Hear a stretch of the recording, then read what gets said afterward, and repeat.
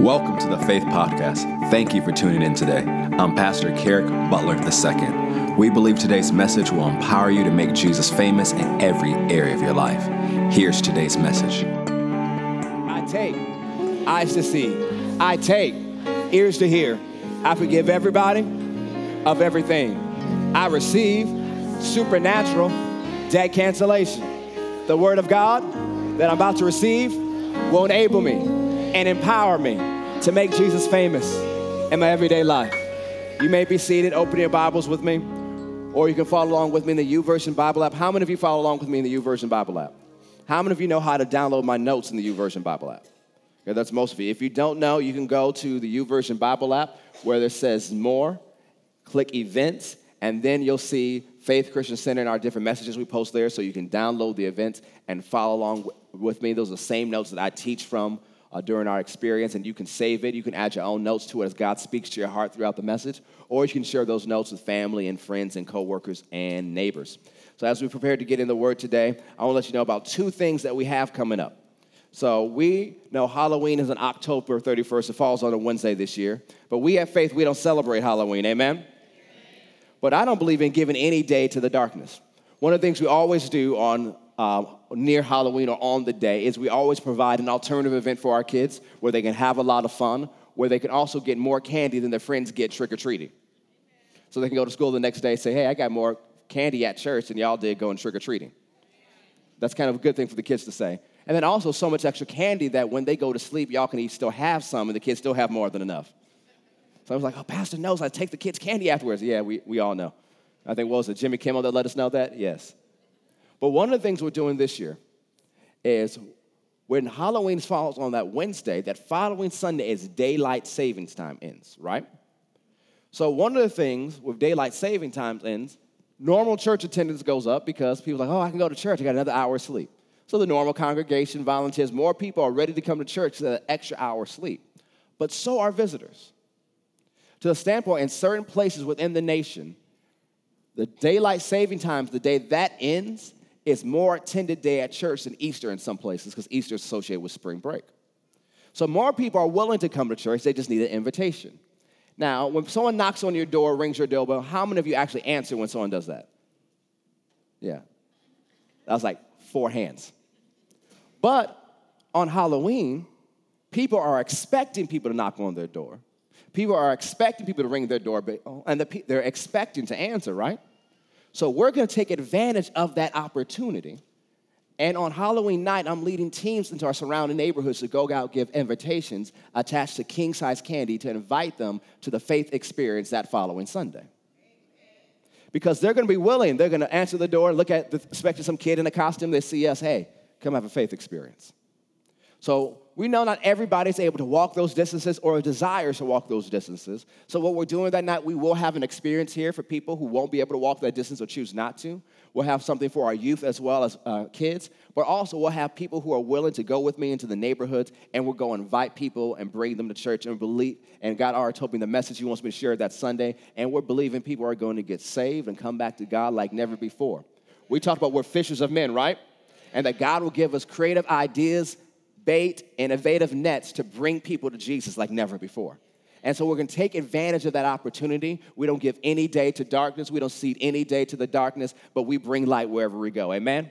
So if you want to sign up and be part of that outreach and go with me, you can go online and sign up on the outreach page for that. But also, if you're a person who lives too far away to make it on midweek because of traffic, you can still participate. When that day comes, we'll have flyers that you can take with you and give to people in your neighborhood. And you can also bring candy here, and we'll take it to the surrounding neighborhoods as well. But if you're going to give out candy at your house with a church invitation attached to it, or if you're going to give candy for us to give out, I do have a request. Please no church candy, you know, the little strawberries and butterscotches, no. King-size candy that kids would like, ooh, look what Jesus gave you. Not, oh, that's nice. Because what are we using candy for? Bait. We're fishers of men. We're about winning people to Jesus, amen? We're going viral for the sake of the glory of God. Amen? And then on November 5th is the Monday before the election. And so before elections, we have a night of prayer. So Monday night before the election, November 5th, we're going to have prayer from 7 p.m. and 9 p.m. So that's what we're doing on Monday night, right? But guess what we're doing on Tuesday? See, some of y'all were spiritual. Some of y'all got it. Let's try it again. So on Monday, we're going to pray. And on Tuesday, we're going to, oh, some of y'all are catching now. Yeah. Let's try it one more time.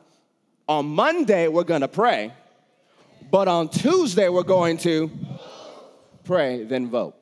So make sure you come out for prayer that Monday night. And then make sure you vote. You can post the peach and everything and say, we are faith, because we are faith, and we're also involved in our civic duties. Amen? And as I already mentioned before, starting on the first Wednesday in November, we're teaching a series called Preparing Your Family for 2019. So look at Galatians 6:10 and get into today's message. Galatians chapter 6, verse 10. If you're newer here to faith, every fall we take time to teach on faith, family, relationship, and marriage. We call it Faith and Family in the fall. And so we started the series 2 weeks ago, and we're going to continue today. And if you haven't been here for this series, we put all of our messages online for free on our website as well as on our podcast that you can download and follow along and catch up in our series. So Galatians chapter 6, verse 10, as we have therefore opportunity, let us do good unto all, especially unto them who are of the what? Household of faith. Hebrews 10:38 says, now the just shall live by. Notice it says live by faith, not use faith in emergency. Not use faith only when you're at church or feeling spiritual. Faith is our lifestyle. Everything we do has to be rooted and grounded in faith. So say it with me. Say, we live by faith. We are building our family, our house, our church, by faith and on faith. We are the house of faith. And we are better together because we are faith. We're all in for our family, for our church, for our community, and for what God has called us to do. Since faith is our lifestyle, it's what we do every day. We live by faith on purpose and use our faith so much it becomes a second nature as breathing. Remember, we looked at the scripture in the first week that Jesus said, have faith in God. The title of that message was called, Have a Cookie.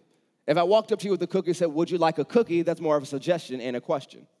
But if I walked up to you and said, have a cookie, that's a command. Jesus didn't say, would you like to have faith in God? He said, have faith in God. He didn't say have faith in Supreme Court nomination and justices. He didn't say have faith in political parties. See, some of y'all trip so much and celebrate so much just because something political happens and you think Jesus is a donkey or an elephant. He's the lamb and the lion. So it doesn't matter what party you're in, what non-party you're in. It doesn't matter who wins the election. Jesus is not falling off the throne. Some of you need to say that actually like you believe it, like you actually believe what Psalm says. We don't put our trust in princes. Our trust is in our God. Jesus said, have faith in God. Well, what about the president? Have faith in God. What about the Congress? Have faith in God. What about the Supreme Court? Have faith in God. What about Wall Street? Have faith in God. What about the economy? Have faith in God. What about your family? Have faith in God. What about your spouse? Have faith in God. What about your kids? Have faith in God. Your faith can't be in man. Jeremiah 17, let's go ahead and turn this. Not in my notes. Go to Jeremiah 17. Look at verse 5. Jeremiah 17, verse 5.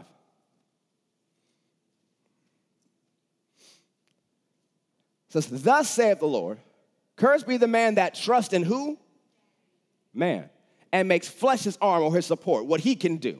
Because what happens if he trusts in man and he puts his trust in what his ability can do?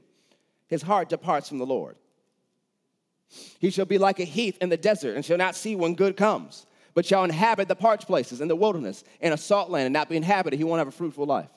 But blessed is the man that trusts in the Lord and whose hope and expectation the Lord is. For he shall be like a tree planted by the waters that spreads out her roots by the river and shall not see when heat comes, but her leaves shall be green and shall not be careful in the year of drought, neither shall cease from yielding fruit. Faith in God can cause you to live above the times.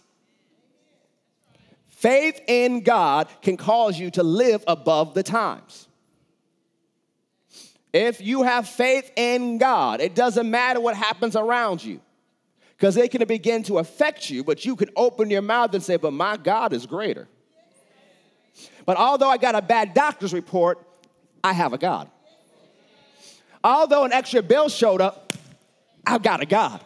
Although something happened in my family that I didn't like, I have a God. Although I saw something on the news that I didn't like, I have a God. That's part of my covenant. I'm not in this thing by myself. I've got a God who loves me and who has got my back and said he'll never leave me. He'll never forsake me. So why am I tripping over the news? I've got a God. That's what it means to have faith in God. So we said last week, our life is made up of different parts and pieces. Your family is made up of different parts and pieces. This church family is made up of different parts and pieces.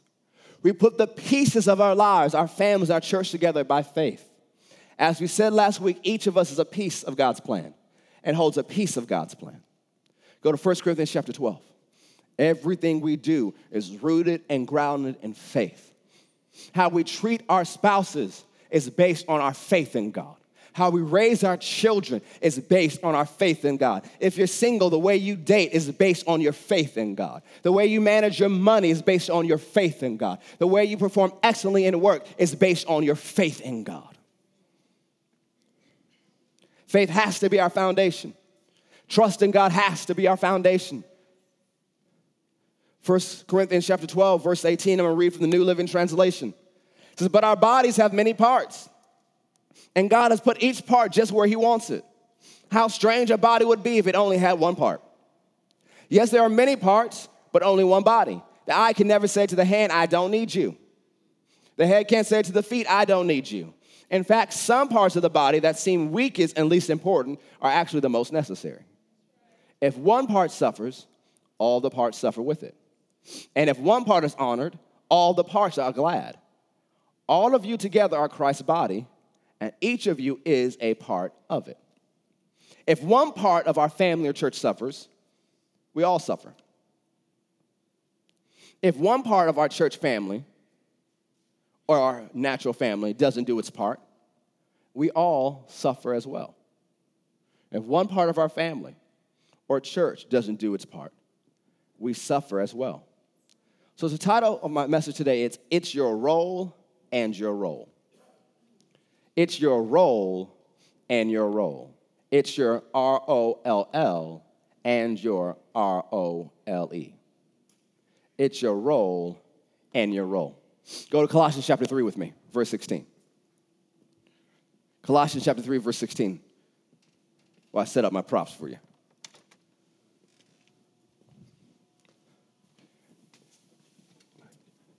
Colossians chapter 3, verse 16. Now, how many of you have played games with your family? Board games. The board game in my house growing up of choice was Monopoly. And we played Monopoly in a very aggressive way. I won't call it savage, I'll call it business savvy. Because, every house has their own house rules when it comes to Monopoly. We just took how we played to another level. Within my house, when all our families and uncles and aunts and cousins together, we took it to another level. To the point that when my middle brother was in high school in economics class, the teacher says, if you win the Monopoly game out of all the classes, you will get an A in the class and this amount of extra credit. So my brother finished that class like an 105. Because he played the way we play. And so when we play, we're doing the normal rules, but we're also cutting business deals at the same time. You know what? You don't have enough to buy that property, but I got you. I'll give you this amount if every time someone lands on that property, you give me 10% or 20% or 30%. So we're cutting deals. Oh, you don't have enough to pay for that bill, but I'll keep you stacked up a little bit. But that means anytime they land on your property, I get this amount, and I get free passes on this. We're cutting deals the whole time. So when you play with us, it's different. See, the thing is, when people start playing with me, I usually don't explain my strategy. Now you know my strategy. Because when my wife first played with me, I never told her my strategy. It was a whole different type of game. We're playing with friends of ours, and I just kept my personal strategy to myself to the point that I had so much property that one of my friends took some when I wasn't looking, and I still didn't miss it. But it was a strategy. So when you play it that way, games can go on forever. And so when my family, we all play, especially on holidays, sometimes spouses tag in for each other because the game has gone 3 hours, 4 hours, 5 hours. It's still going, and we're the type of people, we're not going to quit. It's going to have to be like an 8-hour mark before we call time. And so they'll tag in, and you play for that long. People have to go eat. People have to go use the restroom. People go and do different things. And so they may leave the table while something's happening. And what do we do when they're gone? When it's their turn again, and we say, hey, come back. It's your roll. We can't go forward until you roll. See, the game is delayed until they roll. Is there something in your family that's delayed because you haven't rolled? Are there things that are delayed in church because you haven't stepped up to the plate and rolled? It's your roll and your roll. Colossians chapter 3, verse 16. I'm going to read several passages to you that we're not going to break down today, but we're going to break down in the coming weeks. Colossians 3:16. Let the word of Christ dwell in you richly in all wisdom, teaching and admonishing one another in psalms and hymns and spiritual songs, singing with grace in your hearts to the Lord. Be filled with the word of God another way. And whatsoever, that means everything, right?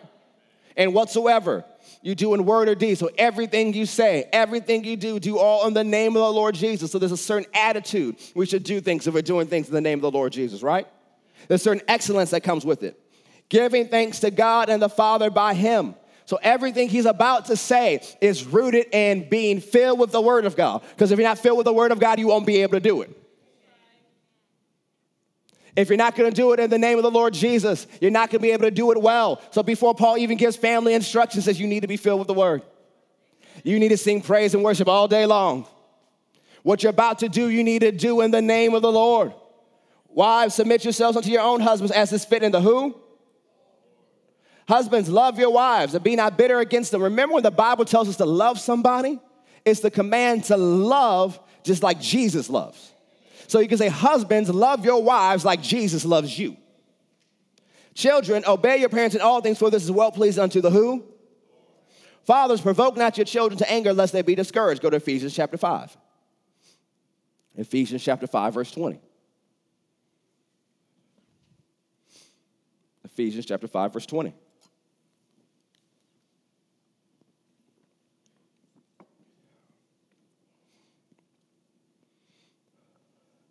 Giving thanks always for all things unto God and the Father in the name of our Lord Jesus Christ. Submitting yourselves one to another in the fear of God. That word means the reverential awe of God. So everything he's about to say is coming from a place of giving God thanks and a place of mutual submission.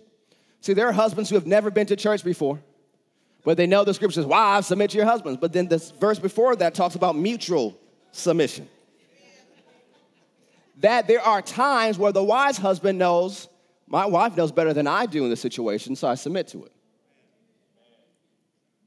There are times where the wise woman understands that my husband knows more in this situation, so I'm going to submit to this situation. So notice it's coming from a place of reverential awe of the Lord. So how you go through your family relationships comes from a place of how much you reverence God.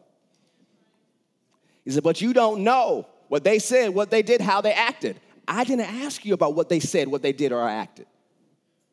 Do you reverence God or not? He says, well, I don't want to submit to him. Don't marry someone you can't submit to.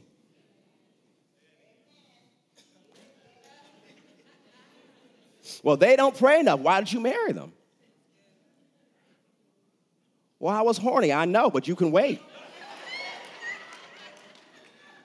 Don't start me on this. See, when I say stuff like that, y'all blush and turn away and, oh my gosh, pastor said something.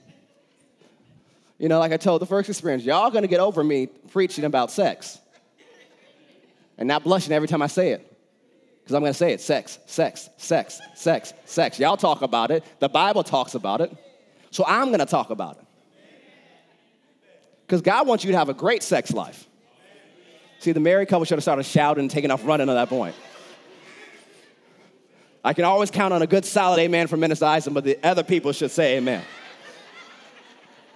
Wives, submit yourselves unto your own husbands as unto the Lord. For the husband is the head of the wife, even as Christ is the head of the church, and he is the Savior of the body. Therefore, as the church is subject unto Christ, so let the wives be to their own husbands in everything. Nevertheless, verse 33, let every one of you in particular so love his wife, even as himself. And when you look at the verses before that, he talks about loving like Christ loves, meaning giving yourself like Christ gave himself for us. And the wife see that you reverence her husband. Chapter 6, verse 1, children, obey your parents in the Lord, for this is right. Honor thy father and mother, which is the first commandment with promise, that it may be well with you, and that you may live long on the earth. And ye fathers, provoke not your children to wrath, but bring them up in the nurture and the admonition of the Lord. So everything we do in our family is rooted in our faith in our Lord. Some of you things like people are like, ooh, I escaped. Now I'll go to 1 Corinthians chapter 7. Ooh, he's going to get on the married couples today. Going to coast on through this message. Go to 1 Corinthians chapter 7. It's your role and your role. And we'll break down this passage even more as we get into the series. And I know the Winstons will touch on part of this next week. 1 Corinthians chapter 7, verse 32. But what have you without carefulness? He that is unmarried cares for the things that belong to the who? How he may please the who? So if you're single, your main dedication is living for Jesus. So if you're single, you got some extra time. Well, what should I do with my extra time? Do things for Jesus. Volunteer. Help out. That's your focus.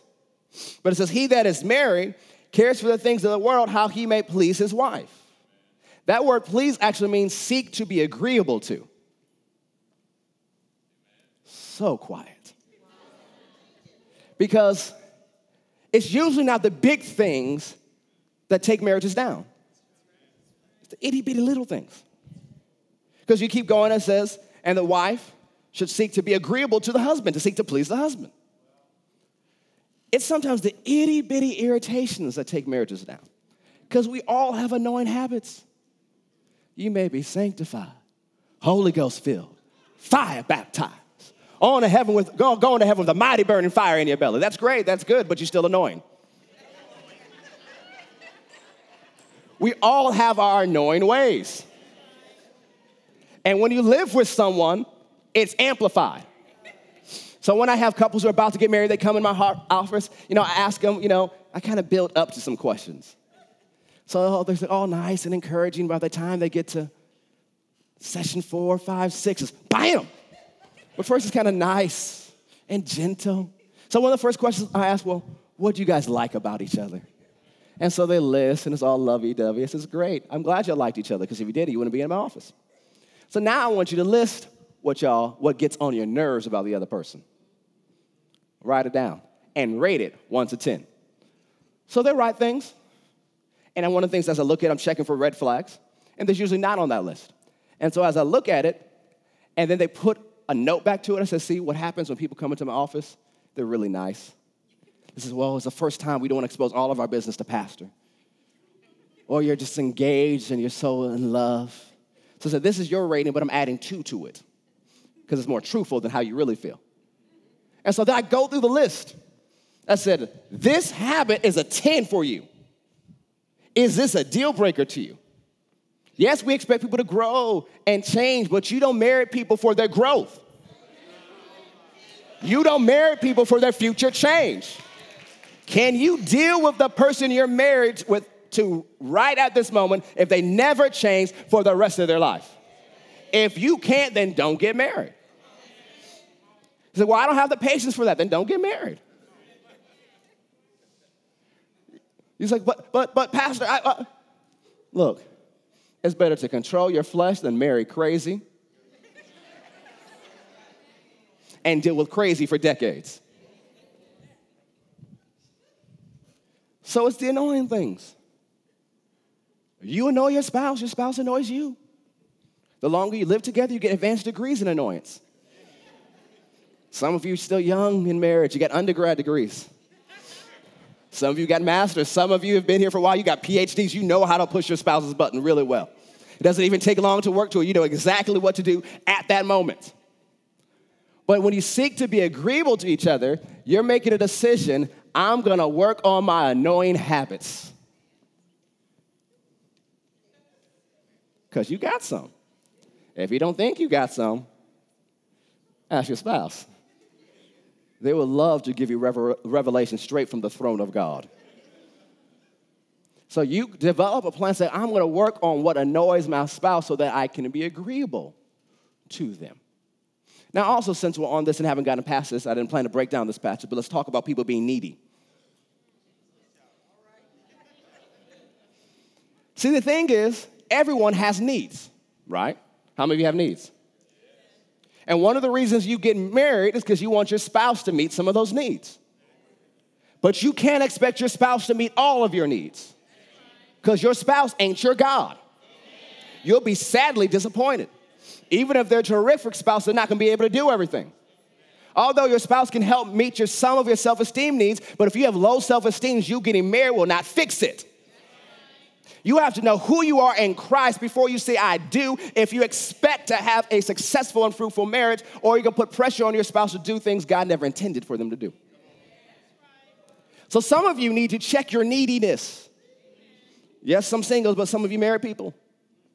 You need to check your neediness. Some of the things you're complaining about your spouse that they're not doing was not what they're intended and created to do in the first place. You need to go back to your prayer closet and leave some neediness at that altar. Get yourself right before God before you complain about somebody else. Because, we talk about, the toothpick in one eye and the telephone pole and the other. Everybody likes to talk about the telephone pole in their spouse's eye, but what about the one in yours?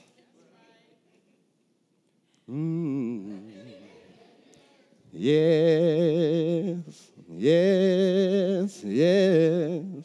Sometimes you have to encourage yourself. Just be glad I didn't do the war cry. But anywho. There's a difference also between the wife and the unmarried woman. The unmarried woman cares for the things of the Lord, that she may be both holy in body and spirit, but she that's married cares for the things of the world, how she may please her husband. We all have a role. Singles, you have a role. Married couples, you have a role. You must make sure you're fulfilling your role. Go to 1 Peter chapter 2. Well, actually, we'll look at 1 Peter chapter 3, verse 1 first. I remember when Bishop and Pastor Deborah did my premarital counseling with my wife. So we had different levels of it. We had the normal level of it, and then we had premarital counseling for those who were going into ministry and would eventually be pastors. And so we met with them for hours at a time, and then every time they were in town where we were living, they would take us out to dinner and add another layer to it. So at one of those times, Bishop told us, marriage is work. Ministry is work. As long as you're willing to work, you'll be all right. And it's exactly right. A lot of people think marriage is a Disney movie. But come on, that's a cartoon. That's fake. Someone got paid to make that. Marriage is work. You have to put work in. And it's not work on the days where everybody's happy and so in love and enjoying each other. It's work when you're annoyed at each other. Are you willing to put on the work on your bad days? On the days you have issues? Because we all have issues. Look at your neighbor and say, you got issues. Look at your other neighbor and say, you got a whole subscription.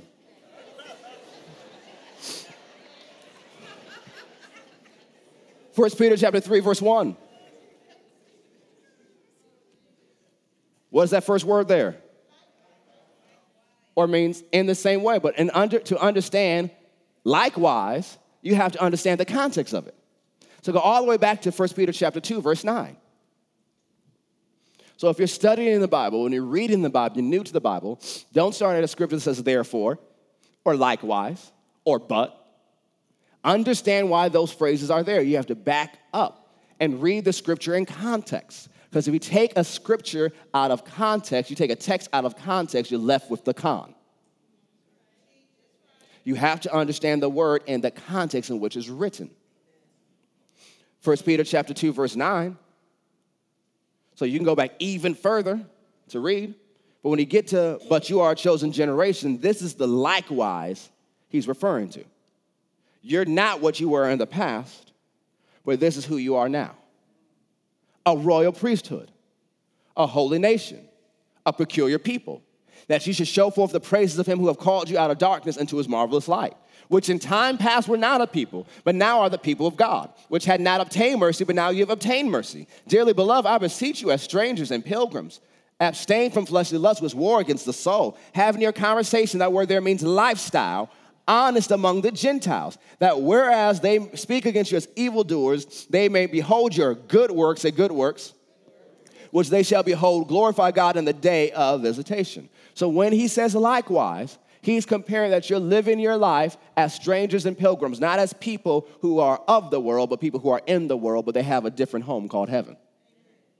He's talking about the way you live your lifestyle honest before the Gentiles. So in that context, Peter goes on to talk about family life. So you get to chapter 3, verse 1, likewise, or in the same way, you're supposed to have your lifestyle honest among the Gentiles. In the same way, you're supposed to live as strangers and foreigners. Wives, be in subjection to your own husbands, that if any obey not the word, they also may without the word be won by the lifestyle of the wives. Notice, there's sometimes you both could be unsaved or not living for God when you get married, and one of you, let's say for the wife, an example, the wife gets saved first, but the husband has no desire to come to church, has no desire to be saved. But what some wives think is their job to do is to become the spiritual policewoman over the husband and tell him all the things he's doing wrong and use every scripture. But when we preach, we're supposed to say what God says, right? Jesus said, I say what I hear my Father say, I do what I see my Father do. Could it be, wives, the reason why your husband doesn't want to come to church is because you go home and preach the wrong message? That what you're preaching is telling them they don't want your Jesus? Oh, y'all can get real quiet if you want. Because Peter said they can be won to Jesus without the word. You say, well, the word's important. It's the most important thing. Yes. But if you live the word before them, they'll want to know your Jesus. The way you live, Peter is saying, is going to want to know them about Jesus. They're home watching a football game. You come home and you are full of the love of God and you're a blessing to them. You have their favorite snack for the game. They're going, man, they go to church and they come back real nice. They don't come back judging me for not going to church. I kind of want to see what that church is about. You can draw them in. See, even works with kids and teenagers. When I was a youth pastor, there were teenagers who would walk to church. Their parents didn't come to church. I knew they had parents because they would show up with permission slips and money, so I knew they existed somewhere. But I never met them yet. But the kids got on fire for God. They started living for God. And then they brought their parents to church. Because parents had to say, why does my kid want to go to church every week? Multiple times a week. What is this church doing? And then the parent got saved and filled with the Holy Ghost and delivered and set free. See, the way you live your lifestyle is a witnessing tool. And so Peter is talking about how you live. Because then he talks about what you wear. Now, when people read this, it's like, oh, God doesn't want us to wear nice clothes or jewelry. He did not say that. The context of the scripture is your focus should not only be on what you wear on the outside. You need to focus more on your heart. You need to focus more on your spirit. You can wear nice things, but if you're going to wear nice things on the outside, make sure you look nice on the inside. Don't be $1 million move in a 10-cent shot. We've all seen that basketball games, they do the sweet move, and they go up for a layup, and they miss. You're not supposed to miss layups. If anything, you don't miss layups. If you're on the team and you miss a layup, they make you run and do suicide so you throw up. But so many people, church people, y'all look nice and churchy on the outside, but on the inside, it's a 10-cent shot.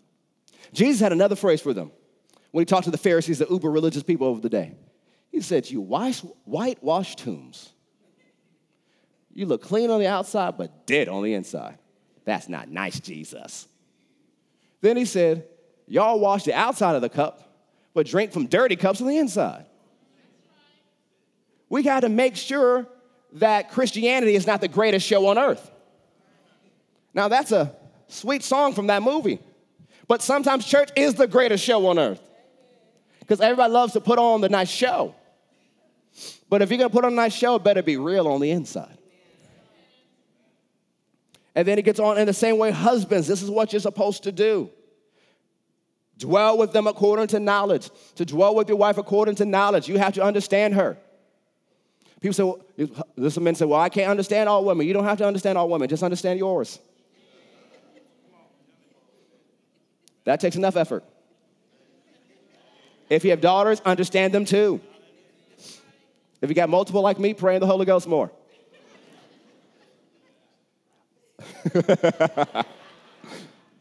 Understand them.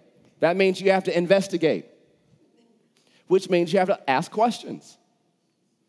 Now, I don't know, maybe it's just me. I'm not that talkative. People think because I'm a preacher that I'm normally that talkative. This is the grace of God in operation that you're witnessing. Because when that grace lifts, it goes back to, Yeah. It's not going to be super great details. I'm telling you, when this grace lifts, I may or may not eat. I'm going to crash when I get home. I'm not going to go home with a whole bunch of vocabulary. I've reached my word limit. Now, some of you husbands have to help me out. How many of your other husbands reach your word limit? Some of you like, I don't want to lift my hand. Now, here's what you do. One of the books I encourage all married couples to read is Who Switched Off Your Brain by Dr. Caroline Leaf. Anointed woman of God, has studied the brain for decades, mighty woman of God. And she talks about the differences in that book between the male and the female brain, how they are actually different. The things that the male brain is better at and the things the female brain is better at. So she lists all the different things and how they're compatible and they should work together. But when it comes to cave time, it says it talks about when the man comes home from work, the level of his brain activity goes from here and drops super low. So wives, you wonder, well, why is my husband coming home and turning on ESPN and staring like a zombie? That's why. Some of you are like, ooh, look at the Holy Ghost revealing mysteries today. Some of them don't stare at ESPN. They may stare at their phone. They may play a video game. What happened? Their brain activity dipped down. It's coming up. It's just wives usually go home work. Their activity stays up longer. But the way the man, usually 90% of times, relaxes and de-stresses from the day could be tuning out. But normally, 90% of the time, the way the wife de-stresses from the day is through communication. And not just guy-style communication. Because guys' communication, if we're going to talk, there's a point to the conversation. There's an A and a B. There's a start point and an end point. We're not talking just to talk. We're talking to get to a place in this conversation. That's how we talk to each other. We may talk to each other with facial expressions that look crazy, but we don't care. Fellas, you are going to help me out and say amen.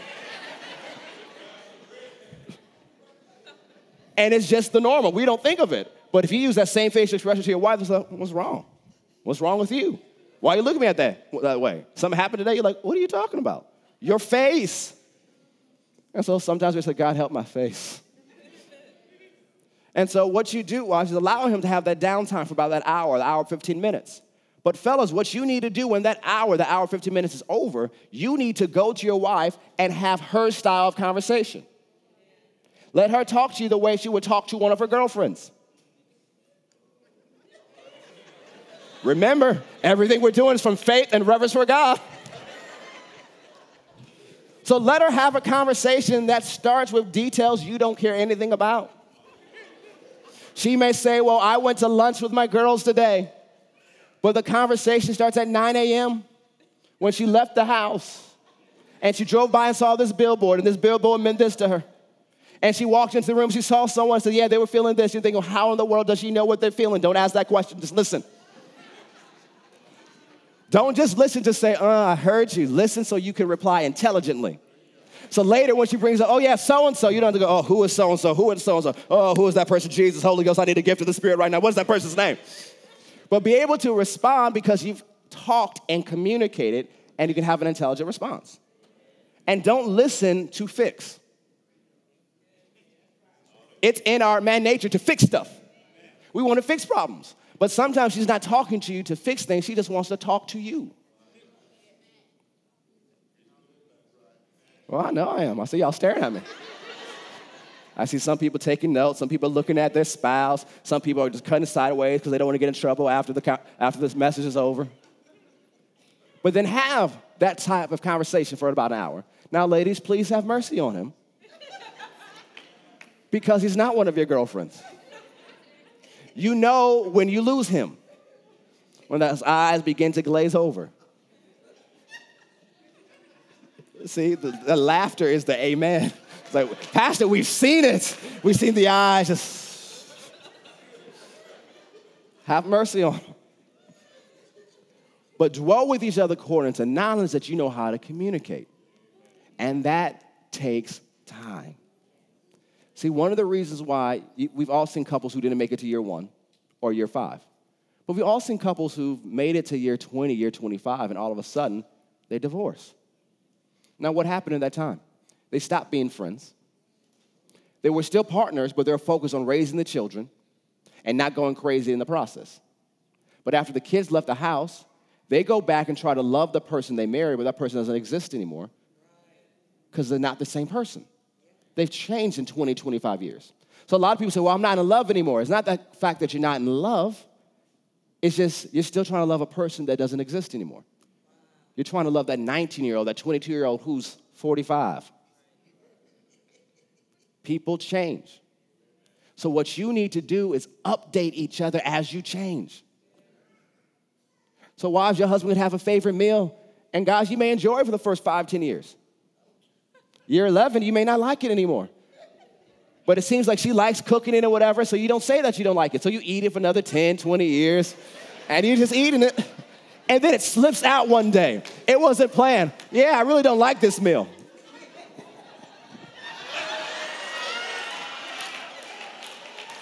You don't like this meal? I've cooked it for 6 to 8 hours. And I've cooked it for decades. When did you stop? Update each other if things change. That's how you live together. It's going to take effective communication, not just communication. So that means you have to schedule times to talk. We're not talking about budget today, but you need to talk about money. Single people, make sure, before you get married, before you say I do, you need to see people's credit score. One of the things that make people do who go through marriage counseling with me, I make them print out their credit score. I say, I don't want to see it to show each other. I want to make sure y'all know. You need to talk about what they owe, what they don't owe. So that when you say, I do, it's like, we're financially set. Did I forget to tell you? I got to lean here. I got to lean there. I got so many leans, I lean back. Now,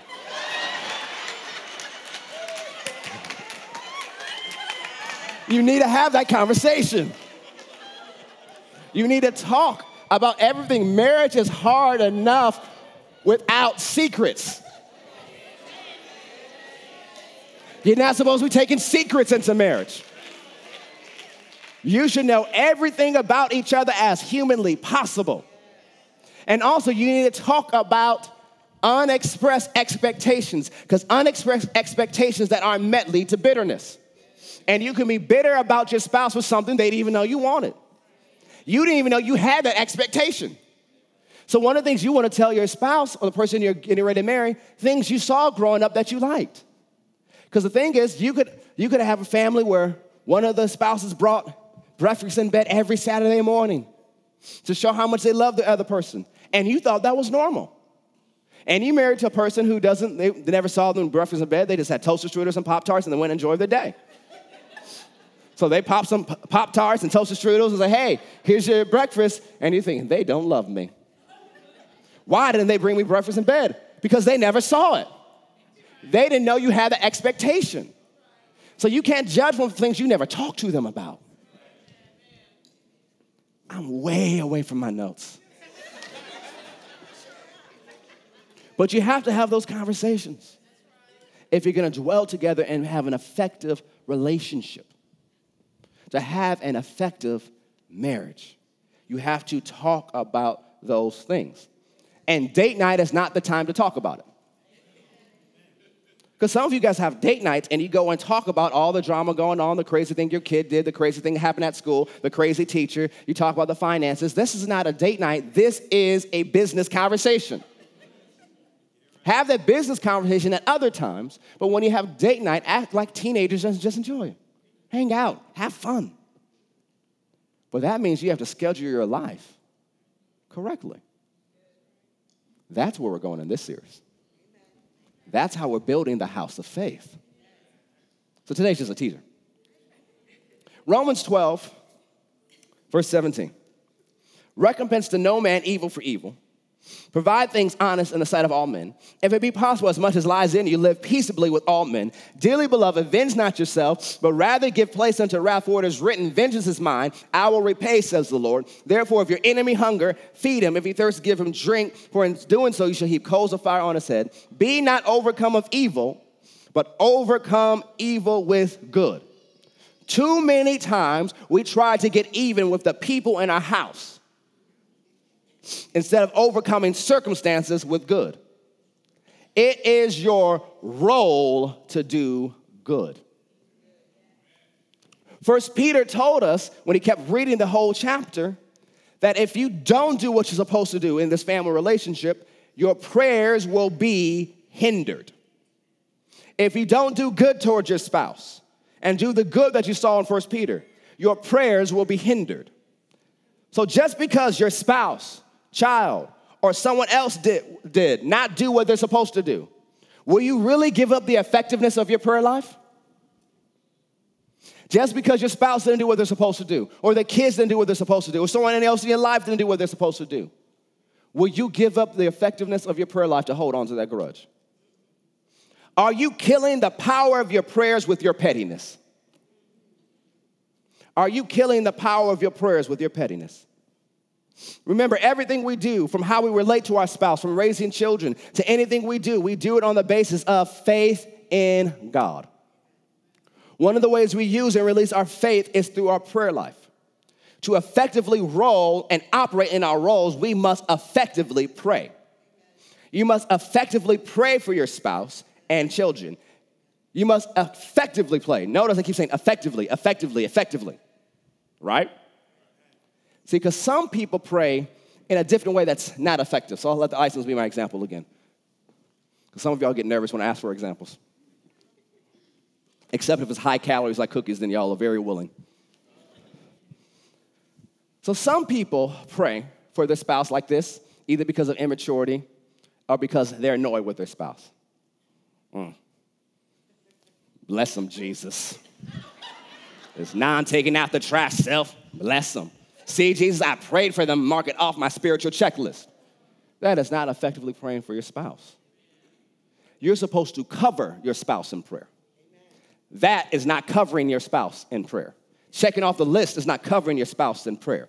This is covering your spouse in prayer. Father, I lift up my spouse to you today. I plead the blood of Jesus over them right now. No weapon formed against them shall prosper. Satan, you cannot stop them. They will have a good day. Every dark area of their life is lighted up by the light of God. There are angels attached and surround them and keep them safe wherever they go. Father, give them wisdom. Give them understanding. Lead them and guide them the way they should go. Strengthen them so they can stand strong. When they go to work today, may the blessing be upon them. Answer questions that they need. And you go through every scriptural promise you know to stand on, and then when you're done with those scriptural promises, I'm going to pray for them now in the Holy Ghost. Satan, you can't have them. They're covered in the blood of Jesus. What are you doing? You are covering your spouse in prayer. It can't just be bless them, Jesus. You got to be a prayer warrior where your spouse is concerned. Men, you must pray for your wives. Women, you must pray for your husbands. Don't just bless them, Jesus. Cover them in prayer. Amen. Thank you, guys. So you'll see in the notes I put different parts and prayers you can pray for them. Women, pray Psalm 112 over your husband. Fellas, pray Proverbs 31 over your wife. I put different scriptures on. You can pray over them. But you also need to effectively pray for your children. I put a link here in the notes to a message I preach on how to pray effectively for your children. But always remember, what you pray needs to match what you say. What you pray needs to match what you say. Because you're either going to believe the words you pray or you're going to believe the words that you say. So even when you have to correct your children and discipline them, you can't correct them from a place of anger. You're not disciplining them because you're angry. You discipline them because they didn't do the right thing. You're disciplining them because you want them to be successful. You discipline them because you're going to discipline them so the streets and the prison system doesn't have to discipline them. So you don't discipline them when you're angry. If you're that angry, say, go to your room, I'll deal with it. It's better that you depart out of my presence. Go and wait in your room and intercede before God. Don't deal with them when you're angry. Because one of the things you have to understand about your children, although they'll always be your children, they're also your brother and sister in the Lord. How would you like someone to correct you, who's your brother and sister in the Lord? Over your kids, you are God's representatives to raise them in the things of God. Also keep in mind, how do you like God to correct you when you blow it? Because he is your father. How do you like him to correct you? Take that into consideration. One of the things we have to do when we're raising and correcting and disciplining our kids, we need to make sure that we're raising them and disciplining them according to the word of God, not like this on some plantation.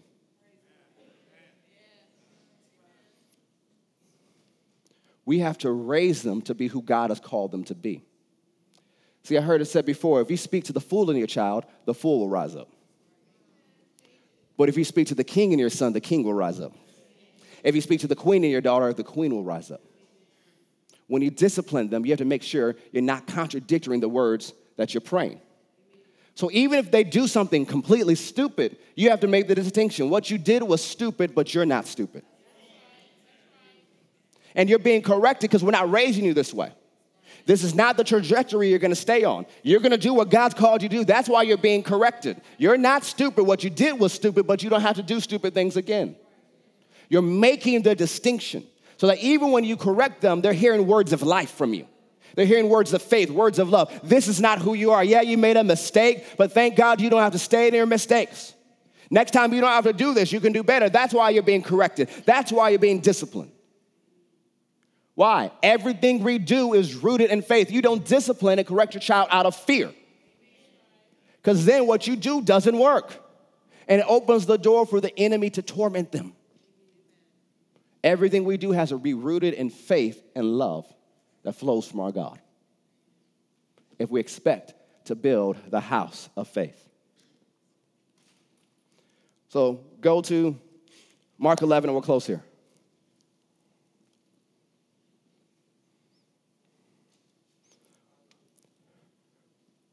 One of the things we see from Ephesians 5, 17 through 21, before Paul gives instructions for the family life, he proceeds the instructions to be filled with the Spirit and to be a person who is continually praising and worshiping God. When he begins the part of mutual submission, he says we are to do it with reverential awe of God. Our decisions of how we relate to each other are founded upon faith in God with reverential awe of him.